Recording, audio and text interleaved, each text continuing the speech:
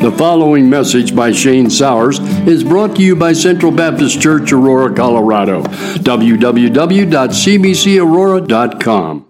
Colossians chapter 1, verses 24 to 27.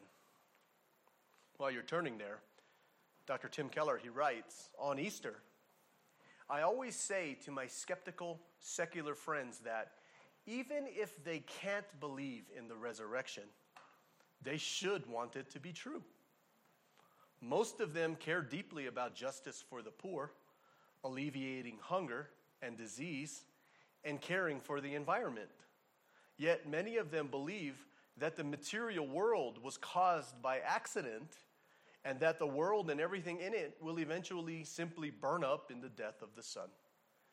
They find it discouraging that so few people care about justice without realizing that their own worldview undermines any motivation to make the world a better place. Isn't that interesting? It's their whole viewpoint is just everything is random, everything is chance. Well, if it is, then why does anything matter? Why should I do anything, right? Why sacrifice for the needs of others if in the end nothing we do will make any difference? If the resurrection of Jesus happened, however, that means there's infinite hope and reason to pour ourselves out for the needs of the world. The message of the resurrection is that this world matters, that the injustices and pains of this present world must now be addressed with the news that healing, justice, and love have won. If Easter means Jesus is only raised in a spiritual sense, then it's only about me and finding a new dimension in my personal spiritual life. But if Jesus Christ is truly risen from the dead, Christianity becomes good news for the whole world. News which warms our hearts precisely because it isn't about warming our hearts. Easter means that in a world where injustice, violence, and degradation are endemic, God is not prepared to tolerate such things, and that we will work and plan with all the energy of God to implement victory of Jesus over them all. Amazing how this truth, this understanding of the resurrection of Christ changes everything. And it's so funny. It's like the thing that our world seems so committed to do is to destroy the foundations of Christianity. And they don't realize that when those foundations go, there's no reason, there's no motivation for us to do anything. And then we wonder why there's so much crime, there's so much violence, there's so much death, that countries want to bomb other countries. We wonder why all of these things happen when we are undercutting the true foundations of what it is for us to be human beings, to be the image bearers of God. See, because in reality, hope is vital in our day and age. And it has been since the beginning of time. So many have written about hope. So many people have said some of the most grandiose things about hope. What oxygen is to the lungs, such is hope to the meaning of life. Human beings can live for 40 days without food, 4 days without water, and 4 minutes without air, but we can't live 4 seconds without hope. It is not the way we deal with our human situation that is the basis for hope. Hope is the basis for how we deal with our human situation. Everything that is done in the world is done by hope. And I can go on about all the quotes that we hear about what people have to say about this idea called hope. But I want us to think about this. In 1963, Kurt Vonnegut, he wrote a book entitled Cat's Cradle. Some of you guys remember reading it. Some of us, it was required reading in school, right? He wrote a book called The Cat's Cradle, in which the narrator and the main character, John, he sought to write a book about a day the world ended. And Vonnegut was prompted to do so because of the nuclear bomb that hit Hiroshima. His fictional story deals with the technological ability of the human race combined with its stupidity. Within the story, in the process of his research and travels, John comes across a chapter in a book related to his new religion. The title of the chapter is, "What Can a Thoughtful Man Hope for Mankind on Earth, Given the Experience of the Past Million Years?" It doesn't take John long to read this book because it consists of only one word followed by a period. Nothing.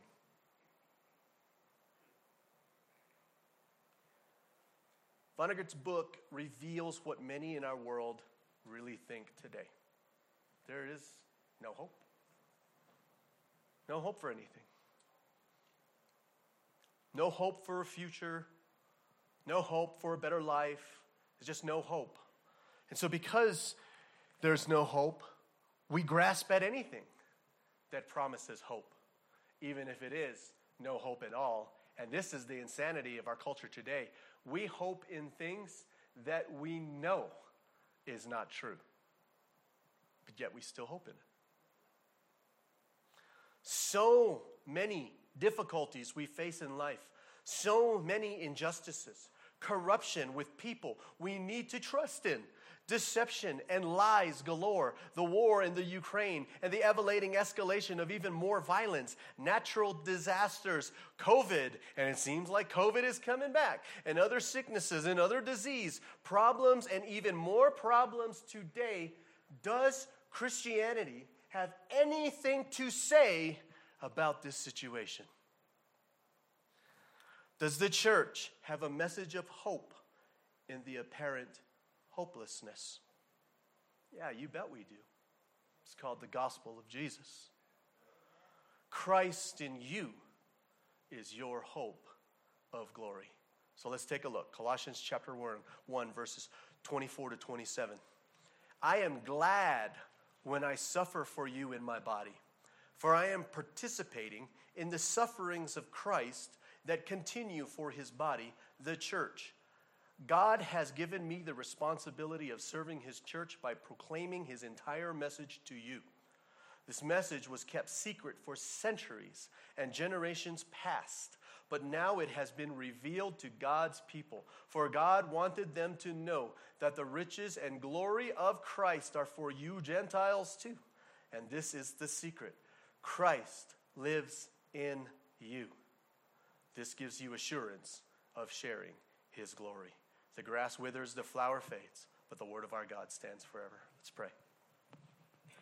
Father, we thank you for your word. It is a lamp unto our feet and a light unto our path. It is more precious than gold. It's truly more sweeter than honey. And God, we pray today that your purpose, what you intend for your word, will truly accomplish its purpose today. And we thank you for that in Jesus' name. Amen. So if you're taking notes, the first thing we're going to look at today is the unfortunate practice of humanity for all history to try to find hope in the creation instead of the Creator. And the second thing we will look at is that the hope we find in Christ is the hope that we can truly hold on to, because it won't disappoint. And we're going to see why today. So our thesis statement for today is this: though sin, the pattern of this world, and false teachers in the world cause us to put our hope in things that bring no hope at all, it is a truth of the Holy Spirit, or the Holy Scriptures, and the power of the Holy Spirit that will cause us to find our hope in Christ and in Christ alone for our hope of future glory. Point number 1, an artificial hope. It's absolutely amazing to me how we continue to this day to put our hope in things that bring no hope at all. So Paul makes it very clear right here at the beginning of this passage of Scripture, a humongous stumbling block for Christians in our culture today. Because what Paul is saying is that he absolutely does what many of us would consider to be the absolute unthinkable. What does Paul do that's so shocking? Paul says it right here. Paul is glad when he suffers. Well, hold on. Stop the presses. Paul is happy that he's suffering. Paul is glad that he's suffering. This, for many of us today, is absolutely incomprehensible. He's glad that he's suffering. Did you hear that? Let me say it one more time. Paul is glad that he's suffering. My wife wants me to do the dishes. So I go do the dishes and I'm grumbling the whole way. And she says, you know what? I just want you to want to do the dishes. And guys, what do we say? Why would we want to do the dishes?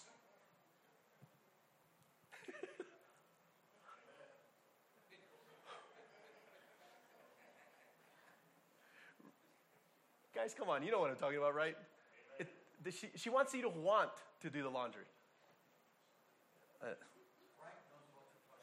Frank knows what I'm talking about. Why in the world would we ever be glad when we suffer? This is huge, family. Why would we be glad? Why would Paul be glad when he suffers? I don't like suffering. I don't like to struggle. Why would I want to struggle? And so for Christians today, we get caught in an artificial hope because of what I call defective perspective. This is what we suffer with today on a humongous scale. Defective perspective. We by nature reject what's good and by nature accept what's not good. And we fight hard for it, man. And we know, we could even see that this is our sin. We see that this is an idol. And we will cling to it with everything that we got. If we're honest with ourselves. In our day and age, when we face adversity, many of us feel like God is failing us. God is abandoning us. I've had problems in life, and I just feel like God has abandoned me. We feel like God has not kept up his part of the deal. When I became a Christian man, there was some certain requirements that I have of my Lord. If you're going to be Lord of my life, I have requirements for you. Right? I need you to do whatever I need you to do if you're going to be Lord of my life. Some will say, Shane, I don't understand. God can do all these things. Why am I suffering? I'm doing everything that he wants me to do. I go to church. I pray. I read my Bible. I do all this stuff. Man, I have to sit and listen to Pastor Shane preach every single Sunday. I just need him to answer one prayer. Can he just answer one prayer a week? Why am I suffering? Some will say, I'm disappointed with God. After 30 years of ministry now, I have watched suffering and adversity destroy the faith of believers. And people will say, hey, Shane, what's the number one thing you see in your life that caused Christians to turn away from faith? Suffering. Number one thing. By far.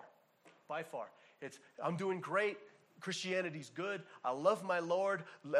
Church is good. I love hanging out with the people. Man, every once in a while we get biscuits and gravy for breakfast. I'd be loving life right now. I'd be loving Christianity, and boom, struggles hit. And the next thing we know, God, I'm really disappointed in you.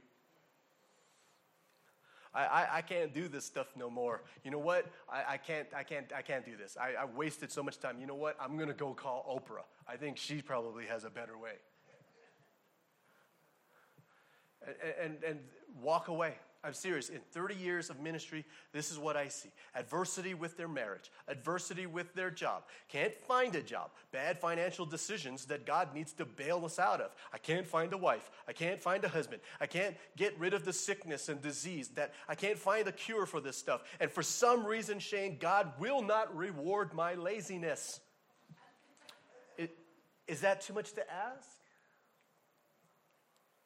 And because of suffering, hardship, tribulation, persecution, family, I've watched many walk away from Christ because of it. That's one message I don't think we're getting. Paul says, I am glad when I suffer. I'm glad when I suffer. People feel like when they become Christians, we're supposed to get a better life. Man, I became a Christian because I believed I was going to get a better life. And when it doesn't happen, they walk away from it. But Paul is happy about this. He's happy. Struggling. I'm struggling in my marriage right now, and I'm supposed to be happy about this? Romans chapter 5, verse 3. Romans chapter 5, verse 3. We can rejoice too when we run into problems and trials, for we know they help us develop endurance. Instead, 1 Peter 4, verse 13, instead be very glad, for these trials make you partners with Christ in his suffering, so that you will have the wonderful joy of seeing his glory when it's revealed to all the world. And Acts chapter 5, verse 41. Acts chapter 5, verse 41. Astounding passage of scripture here, family. The apostles left the high council rejoicing that God had counted them worthy to suffer disgrace for the name of Jesus. Man, they were walking away rejoicing because God considered them to be worthy enough for them to suffer disgrace for the name of Christ. Folks, this is astonishing. Astonishing.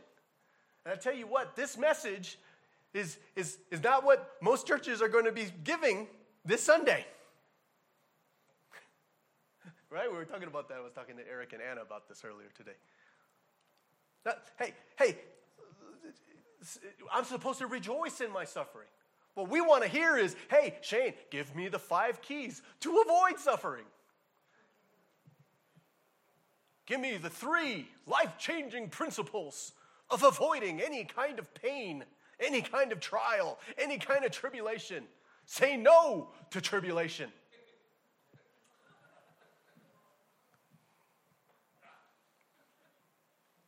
Man, that's what I want to hear, man. So, Paul says he is glad in suffering because it's bringing good things to the church. Do we not understand? One of the things that we see constant in Scripture, and we have seen constant in church history, and many of you who have been Christians for more than 10 years can look back and say, all the good that came out of all the suffering you went through. I always give that simple illustration about how much pain, how much suffering, and how much anguish one of my ex-girlfriends inflicted upon me. But do you guys realize that I look back and I thank God for it? Because I could have married her instead of her. Paul says he's glad in suffering because it's bringing good things to the church. It was through his suffering. Did you know this, family? It was through the suffering of the Apostle Paul that the gospel of Jesus spread throughout the land. If Paul didn't endure suffering, then the gospel might not have spread throughout the land. When we read the book of Acts, we see the many trials and tribulations that the apostles didn't say no to. They went through in order to proclaim the gospel and to build the church of Christ. The reason why we have what we have today is built upon the foundations that was built by the apostles of Christ. And what did they have to endure in order to do this? Phenomenal. When we suffer from what, again, I call defective perspective, we see our suffering as something peculiar to ourselves, but do not see how it's helpful to others and to the kingdom of God. In our lives and experiences, we look at what God is doing in as only pertaining to ourselves. You know what I mean when I'm saying stuff like that? It's like every time we experience something in life, we always think, I wonder what God's trying to teach me here. You know, we go through a circumstance where we feel like God is leading us to a certain situation, and we go, I wonder what God is going to teach me here. God wants me to move to Malibu. I wonder what he wants to teach me there.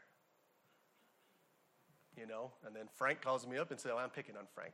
Randy calls me up and says, hey, Shane, I heard God's leading you to Malibu. Yeah, God's leading me to Bermuda. Oh, okay. Why is he sending you to Malibu, but, sending me to Bermuda? Because I might not ever come back.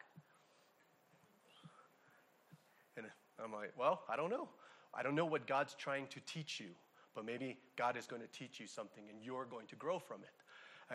I'm in Malibu, obviously, because God wants me to grow from this.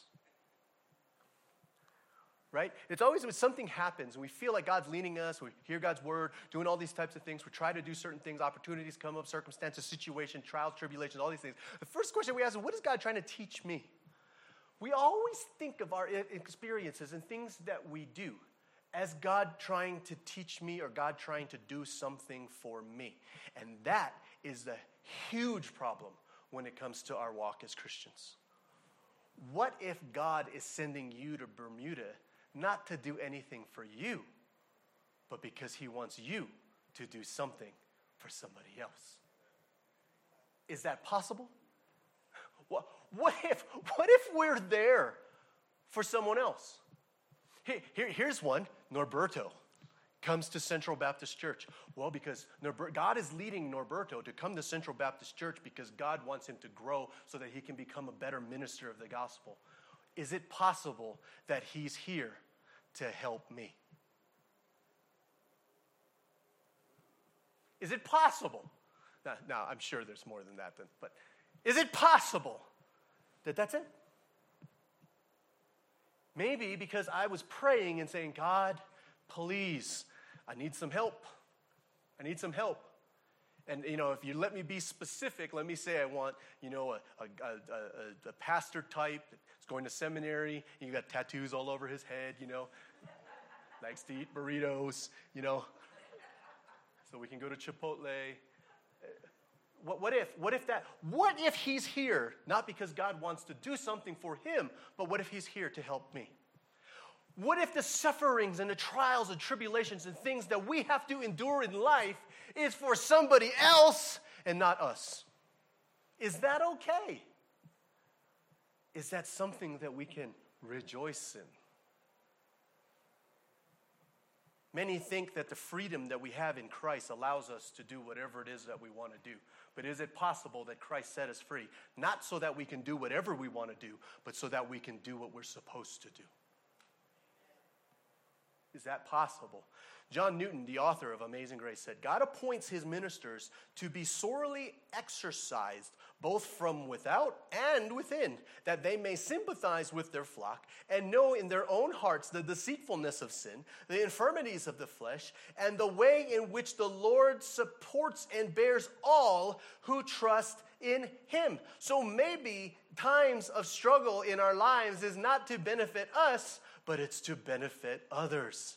So we can clearly see that when God's servants benefit, everyone benefits. For Paul, this is cause for rejoicing. It should be well for all of us. Suffering of a brother or sister in Christ is a great source of blessing to the church, for their elevated character is now transferred to other believers. So the more God works in you, the better you are for me. Is that possible? Wow. It's a salvation with aims not for a better life as we define it, but an aim to better glorify Christ and Christ alone and make the lives of others better who are around me. Wow. But as it pertains to our hope today,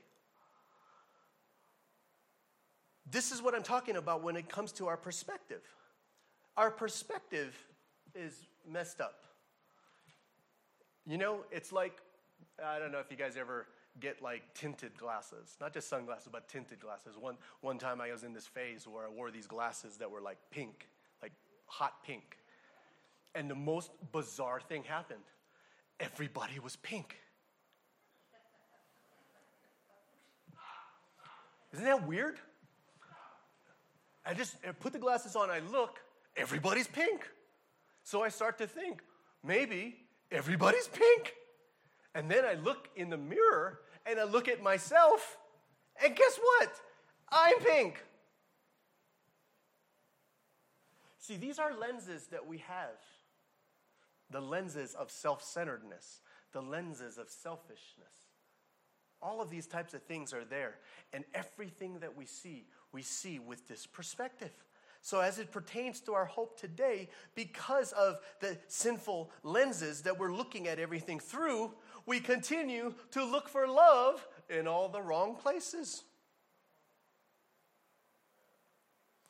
For since the beginning of human history, we see the endless efforts of mankind in our own way to establish a basis of belief in some kind of immortality, life after death, or some kind of future state of perfection, or ultimately a bit of the good life, eternal happiness, and eternal bliss. But family, in the end, because of our defective perspective, many will find the hope that the scriptures declare, the hope that we find in the scriptures, we say it's unacceptable.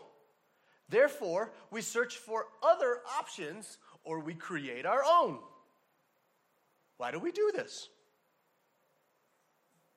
I mean, it's like, Shane, I understand you're preaching today, Christianity is a hope, but man, Christianity is hard, dude. It's hard, man. All the rules. There's so many rules.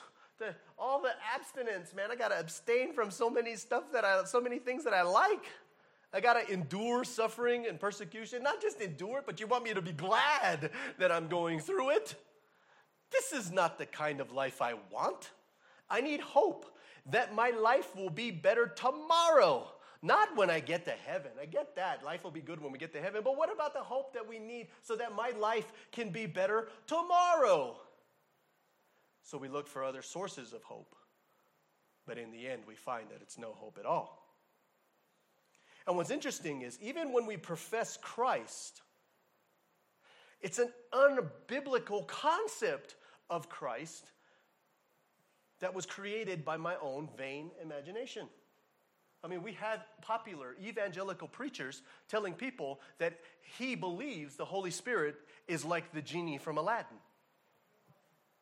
Oh, yeah, well, sign me up. If that's in fact true, sign me up. But we create these kinds of things. We create this ideology in our mind. We have this picture of Christ that we've developed in our minds. But see, here's the thing. This is what we've got to get very, very clear when it comes to life. Because I feel like one of the biggest problems we have in Christianity today is we see Christianity as a way of life.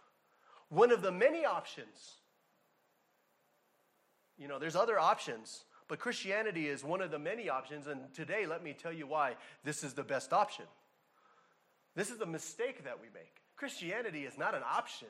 It's not a better option. It's not a way to get a better life. It's the only way we can have life. Amen. You see? It's the only way. Oh man, Shane, you're not going to get on Oprah if you say stuff like that. I know.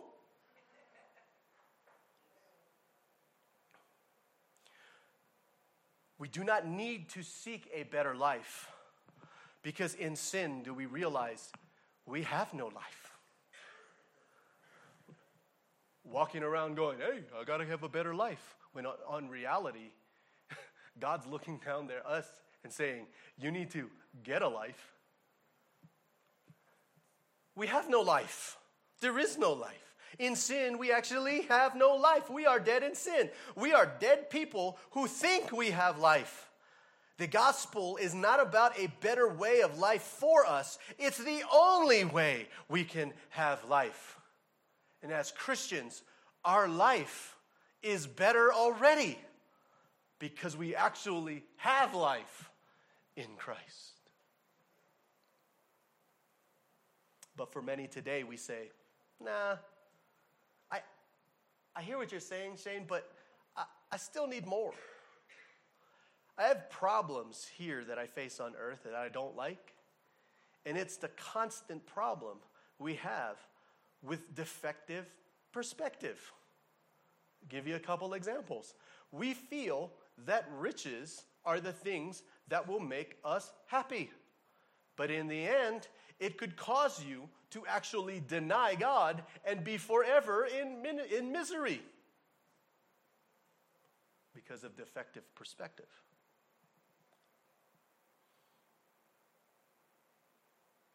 I have hope, Shane, that one day I'm going to be successful. And we feel that success is what will make me happy. But what do you think is successful? I have a friend of mine. He always defines success in this way. He says, success is people who have lots of money, company that has a steady business, steady income, pays back all that was invested. I can go home after only working 8 hours with more time to spare, that I'm able to build a nest egg, that I get the respect of people who work for me. I'm able to buy a house for my mom. You can go on vacations wherever and whenever you want. You can buy anything you want. You got a big house with a maid. You got a nice car. And I would say, yeah, that's nice. But you know, even a drug dealer can fit that description.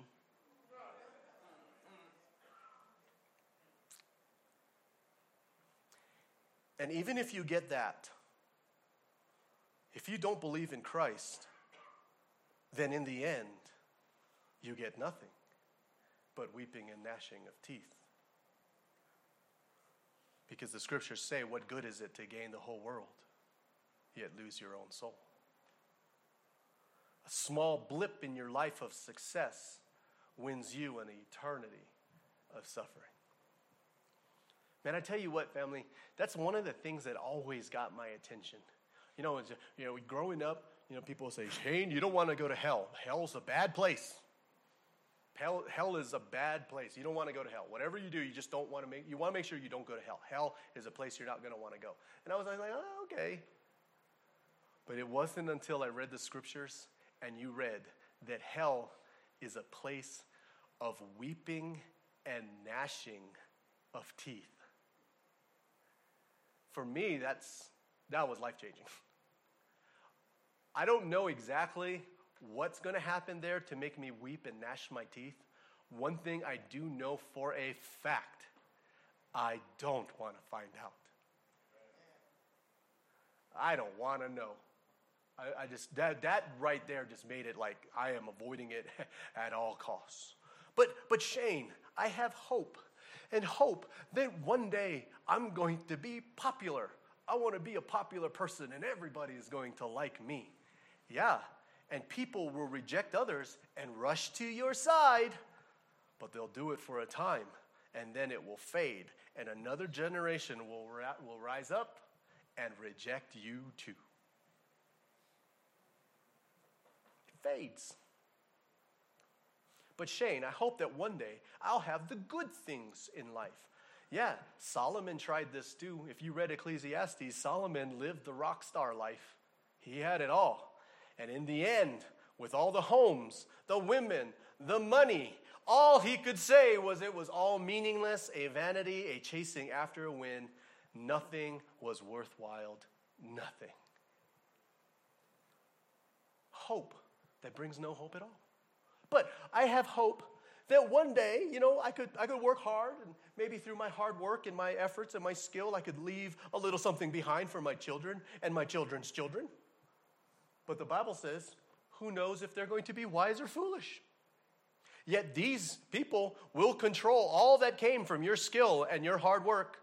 And what do you get from all the skill and hard work, from the anxiety of our toil? Every single day, what do you get? You get pain, you get grief while you work, and then you can't sleep at night because you're worried. For what? And family, life is just hard. Just living, isn't it?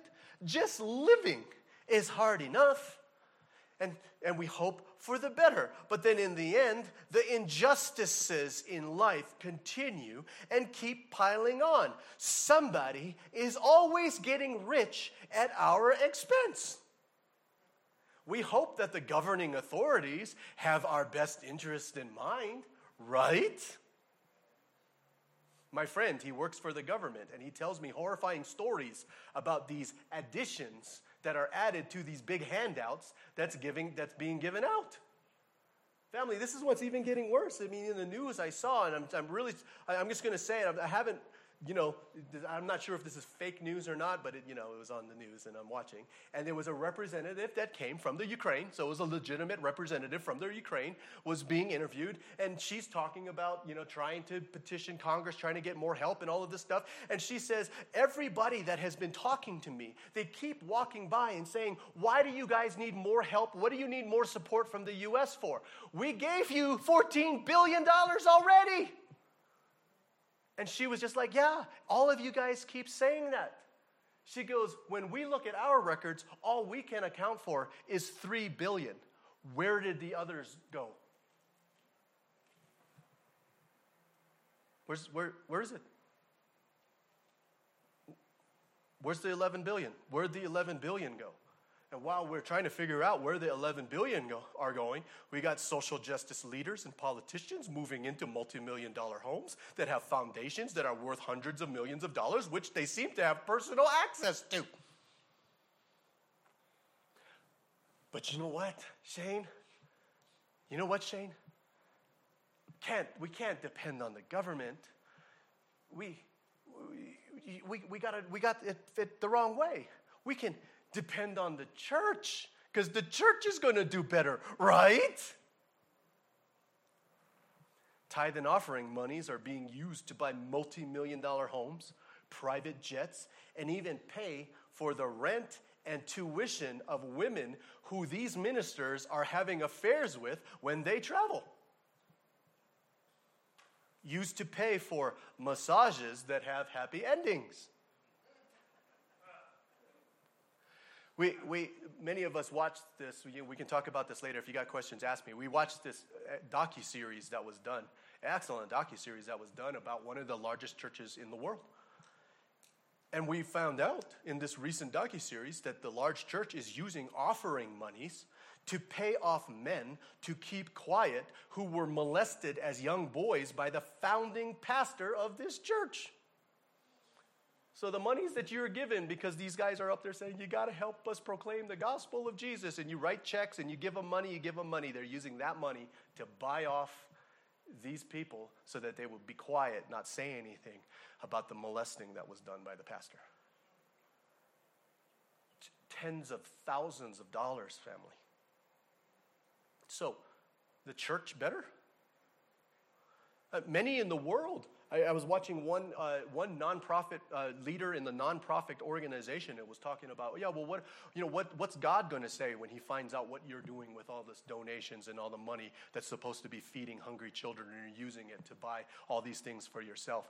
What's God going to say? What's the church going to say? You know what He said? He said, "Where do you think I learned to do this from? I learned how to do all of this from the church, from you guys." Okay, Shane, I thought you said this was going to be a message of hope. If I don't have hope for something, then what's the point? The Lord wants me to have hope, does he not? Yes, he does. But there is only one place where actual, not artificial hope will come from. And it's not in power, it's not in pleasure, it's not in profit, it's not politics or popularity. He does desire us to have life. He does desire us to have hope. Paul and Timothy, they make it very clear. It can only come from Christ in me. Christ. It can only come from one place. Come from the King of Kings. It comes from the Lord of Lords. Christ in me, the hope of glory. Sinclair Ferguson, he shares a story. The first physician to die of AIDS, the AIDS virus, in the United Kingdom was a young Christian man. He had contracted it while he was doing medical research, while he was on the mission field. And in the last days of his life, his power of communication had failed, and he struggled with increasing difficulty to express his thoughts to his wife.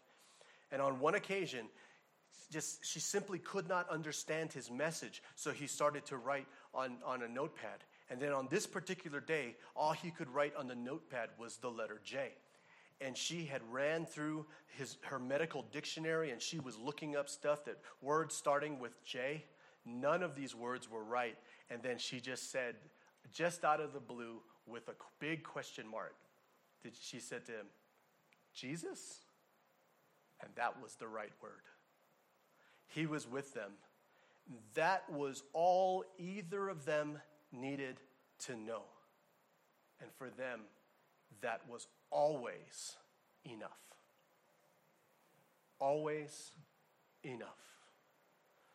My question today is this: is Christ enough for us today? That's the question. Is Christ enough for us today? Well, we're here in church. It's Sunday. You guys had a great breakfast. Some of you are smiling because of it. Some of you are falling asleep because of it. And I know the pastor, the preacher's up here, he's saying, is Christ enough? And you know deep down inside that the right thing for you to say is, yes. But my question today is this: is Christ enough for us today? I'm not asking if that's what you want to believe. I'm not asking whether you think it should be what we believe. I'm asking if we really believe. See, that's the other thing about defective perspective. I don't think in our culture today we do a really good job of knowing the difference between what we actually believe and what we think we should believe. I think it's confused. I think we confuse that. It's like, I don't know if I actually believe that, but I want to. I want to believe that because I know I'm supposed to believe that. Do you really believe that? And if we're honest with ourselves, a lot of times we go, I don't know. I don't know if I really believe that. Because that's a big question, guys. Is Christ enough for us? That's huge. It's huge. I'm asking if we really believe that Christ is enough, not should we believe that Christ is enough. See, because here in the scriptures, there's a wonderful description that Paul uses and uses all the times in the scriptures. He talks about the description of being in Christ. And in this situation, Christ in me. In is used a lot. If you read the New Testament, you see Paul says this all the time. In Christ, in Christ, in Christ. Here, Christ in you. In is being used all the time. So what we're seeing here is today, if you are a Christian, you are no longer outcasts. You're no longer alienated from the living God. And we are not just brought back to Christ. we are brought back to Christ in a manner of being so close to be in somebody. You cannot be closer to an individual than being in that individual. We were outcasts, and not only did God bring us back, but he brought us back in a way where it's impossible to be any closer. You see that? Absolutely phenomenal when we see this language, when we see what he's doing here. The relationship that we have is a relationship so intimate, an intimate relationship that we have with Christ, that Paul would say that Christ is in us. So vital that we get this, so vital that we see this. To be in Christ, for us to be in Christ, for Christ to be in me, there is no closer, intimate relationship than that. And please forgive me for being graphic, but remember that the illustration that God gives us for us to see, to teach us about the relationship that Christ has with the church, is the relationship between a husband and a wife. And when you abide in Christ, when Christ abides in you, it's they that bear fruit, and fruit will come. That's what happens. When the husband and wife are joined, and they are, quote unquote, in an intimate relationship. Children. It's a picture. It's always been a picture. And I know that this is a really hard thing. I get uncomfortable. I'm like sweating right now talking about this kind of stuff because you're trying to equate the two. But family, it is the thing that we need to understand is consummating our marriage. Okay, let me just say it. Sex is a good thing. And I got to be careful, in Baptist churches. Well, what would they think in Georgia, talking about this? Okay. Yeah, you don't be talking about sex behind the pulpit, Shane. Well, I've never been one to follow the rules, have I? A union so intimate, so close. That's the picture. And it's because of this that we can have the hope of future sharing in the glory. We will experience this final glory. Romans chapter 5, verse 2. Romans chapter 5, verse 2. Because of our faith, Christ has brought us into this place of undeserved privilege where we now stand and we confidently and joyfully look forward to sharing God's glory. And this is the wonderful news. It is a hope that we can only get with Christ and with Christ alone. Colossians chapter 1:5, Colossians 1:5, which came from your confident hope of what God has reserved for you in heaven. You have had this expectation ever since you have heard the truth of the good news. This is absolutely extraordinary. This is absolutely wonderful. But I know some of you out there are thinking this. Yeah, Shane, that's great. There's going to be a lot of good stuff in heaven. But what about now? What about tomorrow? You talk about the blessing that we get when we get to heaven, but what about the blessings right now? Again, family, no more defective perspective. What do we get right now? We get so much more than we could ever imagine in heaven. That should be enough for us, but as always, I'm always glad for you to dabble in a little bit of foolishness. What do we have right now? Do you realize, Christian, today, you already have more than we could have ever asked for. We already have more than we could ever ask for. Right now, Christian, right now, Shane, I get the blessings I get in heaven, but what about the blessings I get right here? What about the blessings that I have right now? Are you ready for this? You got your pen and your paper? Get ready. Here it comes. Take a picture. What do we have right now? Let me tell you what we have right now. peace that transcends all understanding. We are right now justified and called holy by the Holy One of heaven. We are right now a child of God and a co-heir with Christ. So we are right now positionally a king and queen of the kingdom of heaven. We are right now forgiven. God has separated us from sin as far as the east is from the west. Right now we are in Christ. And if you abide in him and he abides in you, there's going to be much fruit. We are right now filled with the Holy Spirit who will bear fruit of the Spirit: love, joy, peace, patience, kindness, goodness, gentleness, faithfulness, self-control. We are right now saved from outer darkness. We are in the light as he is in the light. I am my beloved's and he is mine. I am right now redeemed from the hand of the enemy. I am right now a partaker of his divine nature. I am right now a new creation and delivered from the powers of darkness. We are right now able to do all things through Christ who gives me strength. We are healed by his stripes. We are now right now more than conquerors. We are right now the righteousness of God in Christ Jesus. We are right now redeemed from the curse of the law. We are right now salt and light in this world. We are right now sons of God. We are right now the bride of Christ. We are saved right now by grace. He has given us right now his grace. And right now, at this moment, his grace will be sufficient for us.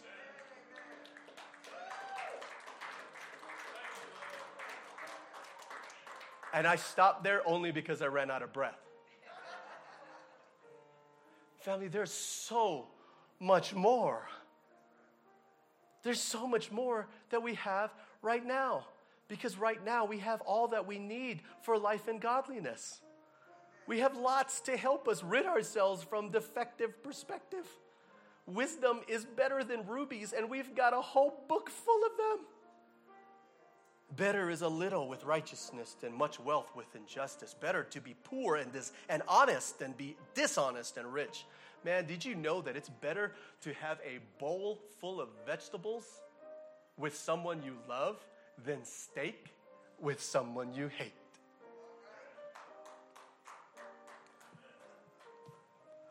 All of these and more are here for us now. Right now. Because of what it means for Christ to be in us and for what it means for us to be in Christ. This is the beauty of the gospel. It is in our lives, sin in our lives that cause us to have defective perspective and desire all that will not give us hope. It's sin and defective perspective that will cause us to be blinded to all of the wonderful blessings that we have from the Lord right now.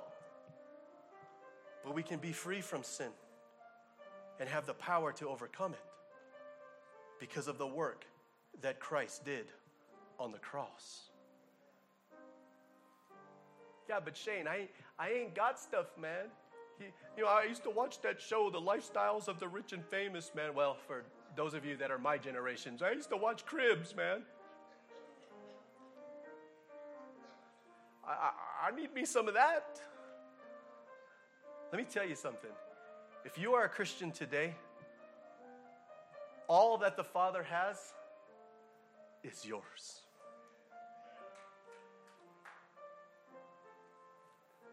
We don't need to squander over this. We don't need to fight over this. We don't need to whine and pine for all of this stuff. Solomon said, if you got all this stuff, it's not going to bring you happiness anyway. But we have more than we can ask for. We have more because we are in Christ. Right now, we can be free from sin and overcome it because of the work that Christ did on the cross. Jesus died for our sins according to the scriptures, and he was buried, and he was raised on the third day according to the scriptures. The saying is trustworthy and deserving of full acceptance that Christ Jesus came into this world to save sinners. All who call upon the name of the Lord shall be saved. Today, if you confess with your mouth that Jesus is Lord and believe in your heart that God raised him from the dead, you will be saved. And if you confess your sins, he is faithful and just to forgive us our sins and to cleanse us from all unrighteousness. Man, this is awesome. Right now, at this moment, I can say beyond the shadow of a doubt, because my God said it, and he's a God that does not lie. He said, I am forgiven. And that's worth more than all the money and gold and diamond and silver in this world. All of this is possible because of the work that Christ had done on the cross. On Good Friday, all those many centuries ago, He declared it. He said, "It is finished." And you know what? We know that God agreed. God the Father up in heaven said, "Yeah, I agree, it's finished." Do you know how we know that God agreed that it was finished? Because Jesus rose from the grave. Today we can rejoice. Christ not only lives, Christ lives in me. Let's pray. Thank you for listening, and may the Lord bless you and keep you. For more information about Central Baptist Church, go to www.cbcaurora.com.